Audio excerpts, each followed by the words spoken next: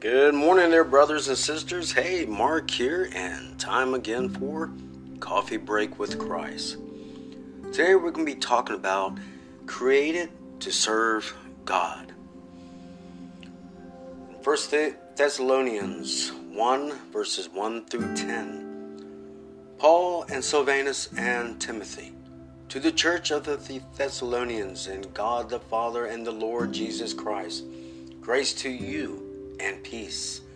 We give thanks to God always for all of you, making mention of you in our prayers, constantly bearing in mind your work of faith and labor of love and steadfastness and hope in our Lord Jesus Christ in the presence of our God and Father. Knowing, brethren, beloved by God, his choice of you. For our gospel did not come to you in word only, but also in power and in the Holy Spirit and with full conviction, just as you know what kind of men we proved to be among you for your sake. You also become imitators of us and of the Lord, having received the word in much tribulation with the joy of the Holy Spirit, so that you become an example to all the believers in Macedonia and in Achaia. For the word of the Lord has sounded forth from you, not only in Macedonia and Achaia, but also in every place your faith toward God has gone forth, so that we have no need to say anything. For they themselves report about us what kind of a reception we had with you, and how you turned to God from idols to serve a living and true God, and to wait for his Son from heaven, whom he raised from the dead, that is Jesus, who rescues us from the wrath to come.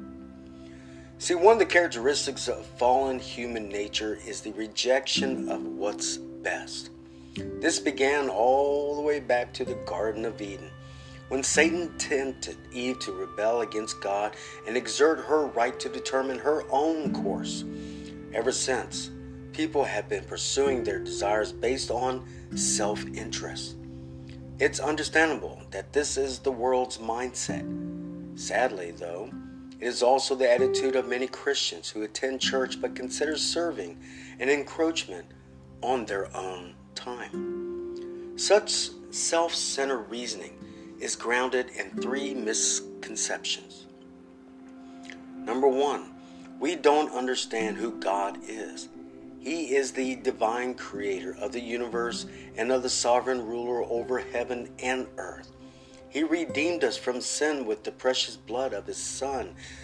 In other words, he purchased us from slavery to sin. In that way, we become his slaves who serve him out of love and gratitude. We don't understand why we're here, is number two.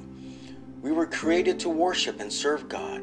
This is our destiny and the way we glorify him.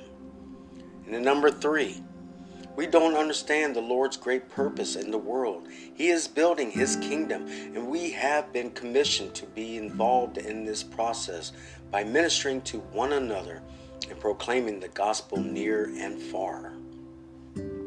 See, God intended Christian service to be a divine privilege, a fulfilling opportunity, and an avenue of blessing. To say we can't fit it into our schedule is a rejection of what God has commanded and ordained as best. But the truth is, what we forfeit by not serving is far greater than anything we could gain by selfishly pursuing our own way. Amen. All right, brothers and sisters, here's hoping that all will have a most awesome, blessed, and groovy day. And always remember to please keep our Lord and Savior, Jesus Christ, so very strong in your hearts. Amen.